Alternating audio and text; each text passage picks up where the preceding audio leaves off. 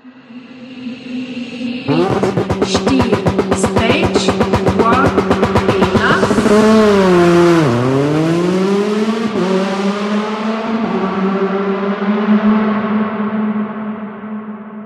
Ta hitri podcast, ki ljubi dirke. Z vami sem Uroš Morlic, v moji družbi pa boste lahko poslušali zanimive, znane in manj znane sogovornike, katerih skupna točka so dirke. Tokrat je bil moj gost Darko Peljhan. Ima že 6 naslovov državnega prvaka, letos pa je v Slovenijo pripeljal nov dirkalnik oziroma dirkalnik novega razreda RN4. Oziroma pogovorno mu lahko rečemo tudi, da je to dirkalnik protoklase. Ampak ja, RN4. Z njim, z tem konkretno z novim dirkalnikom, s Volkswagen Polom, je prvič startal par dni nazaj na Rallyu v Opatiji. Pri nas ga bomo pa lahko tudi malo videli na Rallyu v Velenju, ki bo na sporedu ta zadnji vikend v maju. Če bi kdo še rad kaj več zvedel o tej temi, poklikite na spletno stran tahitri.si, bom gor prilim linke. Drugač pa vesel bom kakšnih komentarjev, predlogov, pišite mi, lajkite pa šerite. Zdaj pa gaz, Dare, gremo. Dare lahko reči. Cool. Dare, živijo. Mi smo vsi prišli iz Opatije, z prvega relja, ker si vozil z novim dirkalnikom, protodirkalnikom oziroma uradno RN4. Pa me zanima, preden se lotva te teme, kaj tebi sploh pomeni dirke nasploh? Sama dirka za mene je bolj ena pika na i tistega, kar pred dirko narediš. Rekel, mogoče tudi iz tega, kar sem zdaj rekel, ta zgodba, ki se zdaj dogaja. Okay. Rekel, meni je bolj užitek nekaj narediti, nekaj probovati, nekaj preizkušati, nekaj ustvariti. Pol na sami dirk pa pol to probaš. Tista sama dirka, v bistvu pika na i, zaključek na koncu. Tako, ja. Vse, kar se skrivaš. Nekateri dirkači so obsedeni s samim dirkanjem. Veliko nas je pa takih, kaj je pa tisto prej bolj pomembno. Komplet vse. Tako, tudi če bom rekel, malo so mogoče zadnje cajte popularni ti razni Discovery, pa kjer vse oddaje, če spremljaš, pa če malo gledaš, se večina dogaja v delavnicah. Pol tisto samo na cesti je pa nek zaključka. Tisti, kar je zanimiv, vse to prej. Večinoma ljudi vidi tisto, kar je bilo na koncu, se pravi na dirki, ampak delavnica priprave, načrtovanje, vse skupaj prej je pa bolj v čem skrita. Tako, in tudi dosti bolj zanimivo. Ja. Ta sama dirka, če gledaš na Horsko, se dogaja tiste 3 minute pa 23 sekund. En rally je traja bolj dolgo, kar neko tudi vleče. Ampak vse je tisto majhen procent vsega celega procesa skupaj. Vse skupaj nič. Pa zdaj, kako pa je bilo zdaj prvi občutki z RN4 dirkalnikom Volkswagen Polo na Opatiji? Če se vrnem mogoče bolj nazaj, ker je Volkswagen nazaj začel s Polotom, se veš, vsi gledamo, to pa nam nikoli dosegljivo. Pol smo pa nekako, bom rekel, malo sledili raznim poskusom po svetu in se s kar nekaj dirkačem usedli, pogovarjali, dogovorili, naredili. Zveza je stvar požehnala zaenkrat in rekel, letos je bolj testno leto za te zadeve. Tako da avto je dosegljiv, rekel, zdaj več ali manj širši populaciji. Sploh ni draga zadeva.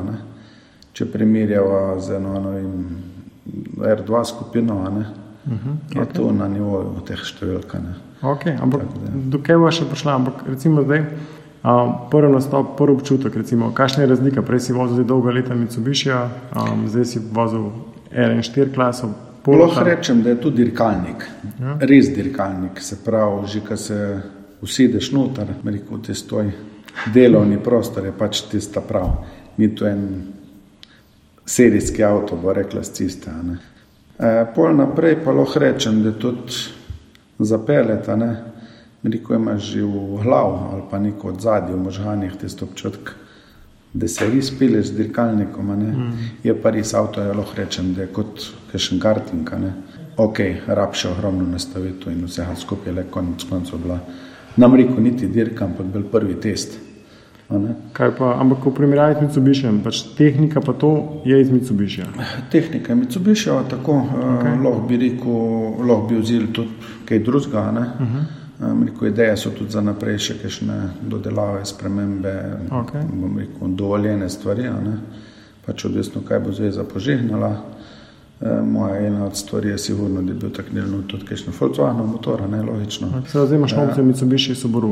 Mitsubishi Subaru je pač dovoljena, ne, kar je tudi cenovno, rekel, spremljiv, tehnika poznana, dela, dosti da od sebe, še zmeri dosegljiv, vse posod. Rekel, veliko ljudi vi. Preizkušen, poznam. Tako, te stvari znajo narediti. Se pravi tako, recimo tisti, ki je bolj tehnika zanima, se pravi, kaj je motorje iz Mitsubishija, menjalnike, praktično vse, kar je, bo rekla, pod havbo, po domače rečeno. Menjalnike, sekvenčne, tako. Tako da bom rekel, konc koncev bi lahko vzel tudi, ne vem, druge zadeve, ne, rečo, kakšen, ne vem, sade v menjalnik, kakšen, karkoli. Ampak zaenkrat je pravilnik tak narejen, ne, da so te stvari iz skupine N ali R dovoljene, plus še nekaj drobnari. Če bo pa, bom rekel, spet zveza poslušala tisto, kar smo se v osnovi dogovarjali, bom rekel, dirkači med sabo ali pa tisti, ki ti avte nekako delamo, ne, bo pa še kaj stvari dovoljenih, ki pa bolj podaljšajo življenjsko dobo, kot pa kaj drugega. Rekel, pocenijo stvari.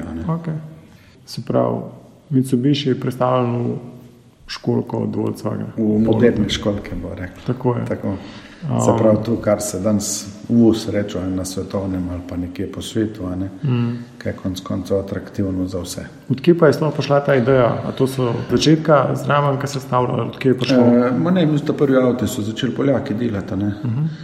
In tudi dejansko karoserije, rekel, so večina izdelane, izdelk na nivoju, rekel, čist repeat avtomobilov, kar pomeni v ozadju, da je to in varen avto, ne, in bom rekel, tehnično prav narejena, ne, kar je nekako za vse štima pola. Ne. Ideja sama po ozadju s tem, da bi pač uporabljali pač te Mitsubishije, ki so že pač tukaj, da bi pač nekako na... Tako, teh avtomobilov je dovolj, bom rekel, tudi tehnike po delavnicah, po garažah, nekaj vse leži dosta, ne, in zakaj ne to uporabiti, ne, pa bom rekel, en cenovno spremljiv avto imeti, bom rekel, kaj je dejansko zanimiv za vse, ne. Koliko je sploh, ne vem, kakšna cifra je, kakšna cena? Sploh rečem, da se cifre začnejo dokaj nizko, rečemo, nam jih rekel par 30, ampak rečo, v povprečju enih 60,000 evrov, pa... Se pravi, da je nule, se stavi skup lahko školka pa Mitsubishi. Se da, ampak top avto pa mislim, da 90 stopanje precija.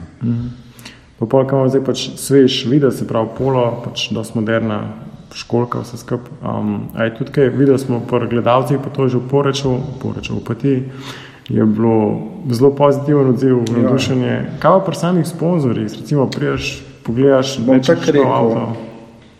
Čez zimo sem se tudi malček s tem ukvarjal in bom rekel, od 10 sponzorjev samo eden, pač zaradi svojih drugih internih pravilnikov se pač nismo dogovorili. Vsi ostali pa. Kaj pa ne vem, da je kakšen nov, recimo, da je videl zdaj, polo, ne vem, se pravi nova školka, da je bil prej mogoče zaradi Mitsubishija, mogoče je bil bolj zadržan, da zdaj pa mogoče se kaj...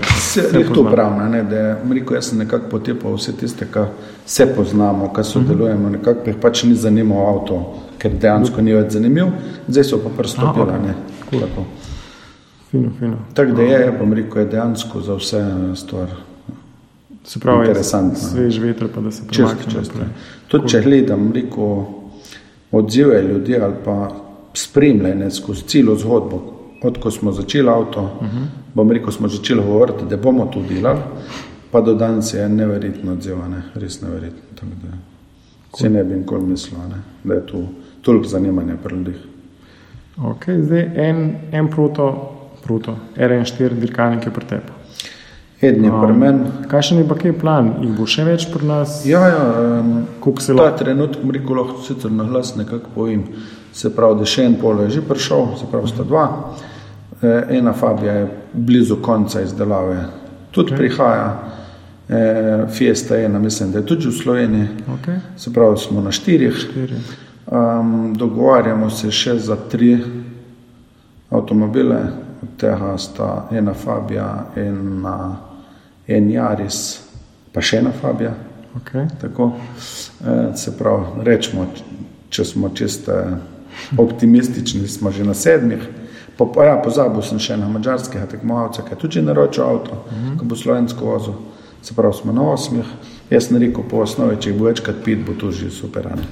Tako da jaz mislim, da se znaki v 10 kar hitro zgoditi. Kdaj pa bi to misliš videl? Jaz mislim, da realno so zadeve za naslednjo sezono. Letos, par avtov sigurno še bo, se bojo začeli ost fanti, večina jih, bom rekel, čaka, kako se bo še zadeva odvijala, kakšni avti bojo, ampak glede na to, kak sem se v Opatiji vozil, pa kakšne cajte smo delali s tisto, polovično močjo, kak ne rečem. Se pravi, je bilo pač dejansko testiranje. Tako, čisto testiranje. Prvi dan je bila ena napaka, hladilnik ula počel, tako da smo tu prevezali mimo njega, tako da sem se drug dan vozil dejansko iz hudo rezervo, da nismo pač stvari prehrivali. Kolikšnih časov pa kitajskega? Če primerjam, rečemo, čase sem delal nekako, mislim, da z Hasnerjem skupaj, pa brez kakšnega matranja dejansko. Nič, čist. S tem, da sem testiral še razne argumente naprej. Veliko stvari. Smo poizkusili, KB Pol, ki nam dajo veliko podatkov za naprej. Tako da mislim, da bo še kakšna taka testna dirka se zgodila. Verjetno sicer ne v Sloveniji, ampak izvena. Okay. Te RN4 avti lahko vozijo tudi normalno, lahko s tem? Ne, zaenkrat bo rekla večina držav razen Nemčija, Italija, Francija. Kar je blizu nas, če tako gledamo. Hrvaška, Slovenija, Avstrija, mislim, da je tudi dovoljena, ni problem. Pa cilj, vzhod, Baltik, pa cilj zahod, če tako gledava, ne vem, Portugalska, Španija, ti države. Se pravi, v tujini se te RN4 dirkalniki že vozijo? Veliko se tega žus. Zdaj, kar imam informacijo od proizvajalcev, ko karoserije delajo, eden recimo je že presegel številko 100. 100 karoserij narejenih, kar ni malo. Tudi če spremljaš malo glase, se zelo malo teh avtov prodaja, skoraj nič, se pravi, da so v rokah dirkačev ali kakorkoli že. Govori se tudi potihama, da naj bi FIA razmišljala v to smer, kar mislim, da glede na to, da je R4 nekako zgrešen projekt, dost smiselno, da bi pa take avto dovolili. Pač v okviru nekih pravilnikov. Zdaj, če pogledam novim Volkswagenovo skupino, imamo TCR avtomobile, ki so dejansko atraktivni, pa tehnika tam noter je tudi ta prava. Se pravi, motor je komod porabno, recimo. Ostalo se da narediti. Se pravi, tujini se te dirkalniki že vozijo, a pa imamo že s tem kakšno primerjavo, ne vem, kam pa še recimo... Če pogledamo, najbolj mogoče neveč nastopal Spit ima Poljska, kjer se meni zelo hiter dirkač vozil kar med prvimi 3. Se pravi, konkurenčne pri dirkalnikom so lahko... Blizu, tako. Pol tudi ti misliš, v državnem prvenstvu imaš kakšno željo, kakšen cilj, ne vem, boš lahko konkuriral Roku pa Klaudiju z R5, ki so trenutno na vrhu? Zelo težko reči. Če gledamo karakteristike avta, ne bi smel biti hitrejši, je pa reli. Ko ne veš, kaj se zgodi. Kaj še imaš pa plan za letos? Voz za državno prvenstvo? Letos tako, glede na dogovore s sponzorji, bomo odpeljali slovensko državno, pa še nekaj dirk hrvaškega. To je trenutno, kar vem. Več poudarek bo pa, bom rekel, še vse ostale avte pomagati narediti. Se pravi, po vseh teh avtih, ki bojo prišli, si ti tudi nekako pomagamo, pomagam, če drugega ne rekel, kakšen na svetu, karkoli. Pa če, toliko znanja že vse. Rekel, vsak dirkač ima neko svojo kombinacijo in to je težko v en okvir spraviti. Štika. Se pravi, začneš v Velenju? V Velenju začnemo slovenski. Popol se z Volkswagenovimi dirkalniki si tak bil živajen dirkar iz preteklosti, spomnimo pač 3-krat državen prvak z Golfom. Lahko s Polotom misliš ponoviš kaj tazga? Jaz mislim, da je vse izvedljivo, zakaj da ne. Pač rejli. Tako, dobesedno. Ok, to, kaj si z Golfom dirkal, je že kar nekaj časa nazaj. Kje si bil pa čist, da še malo tako se tega dotaknemo. Kje si čisto prvič prišel v stik z dirkami? Ne, da si pa slišal, videl za dirke, kako si prišel do tega čist? No, včasih se, bom rekel, eno od stvari, kaj je mogoče malček bolj potegnila, so bili reli, ki so skozi Zidarjo potekali. Še bolj nazaj je moja mama dirkala, sicer bolj na turističnih relih, ampak ja. Rekel, krivc, da smo prvi dirkati začeli, bil pa moj takratni, ta prvi voznik. Se pravi, z Miranom so nekako štartala. Ja, začel si, kako imamo na sovozničkem, ampak si pol hiter zamenil. Tako da dejanski krivc, rekel, je Miran, da sem začel dirkati.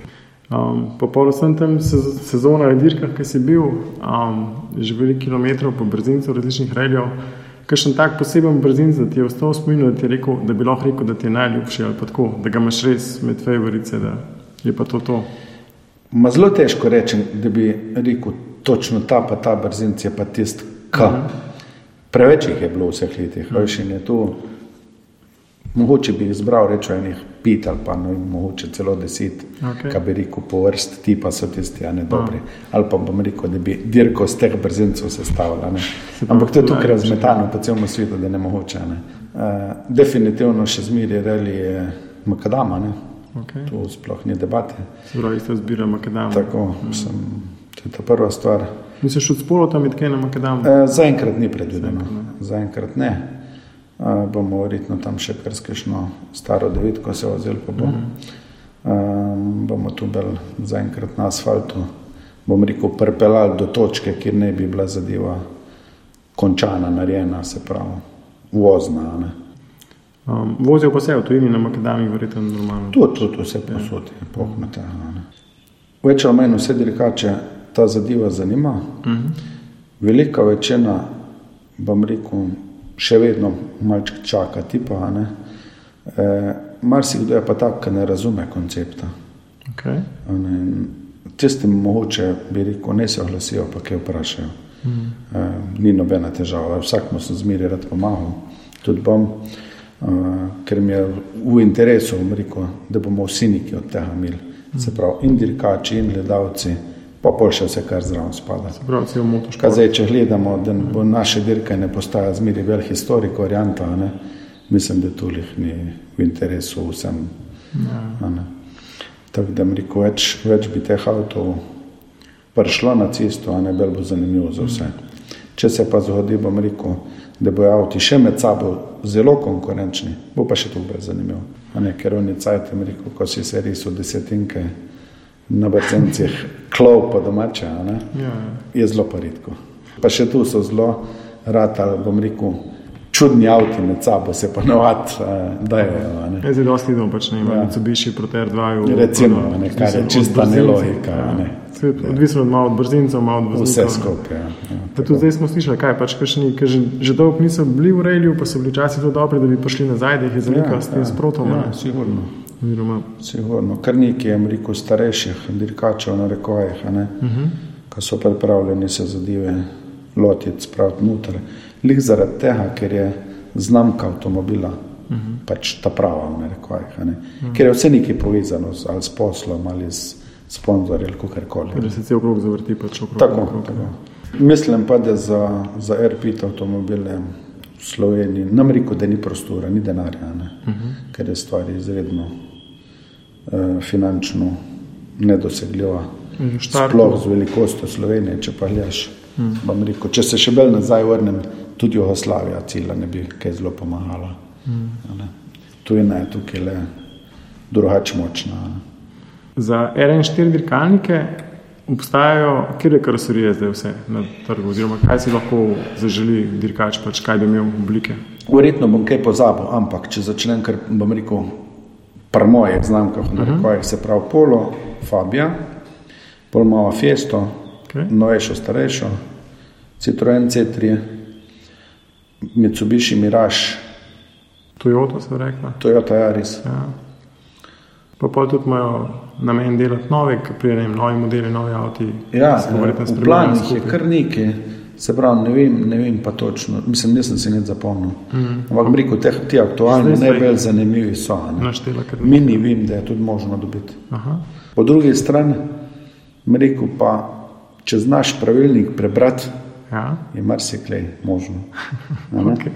Bo rekla, če pogledajo tudi R4 avtomobili, so s tem pravilnikom lahko štartajo na dirki pri nas, kaj do zdaj ni bilo možno.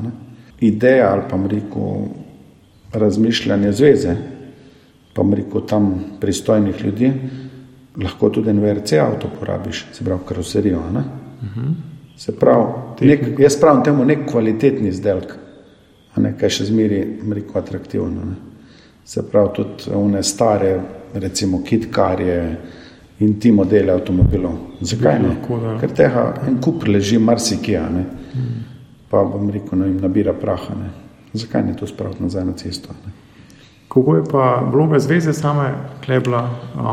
Je šla kjer nasprot, ki je pomagala? Ja, moram reči, da nekako smo ta prvi v okviru več dirkačev, pa tudi par zainteresiranih nedirkačev, neko skupino sestavili, ker smo pol nekako ti predloge za pravilnik pripravili, zveza oziroma njihova tehnična komisija pol čez to šla, in upravni odbor pol tudi stvari potrdil, pač z nekimi popravki.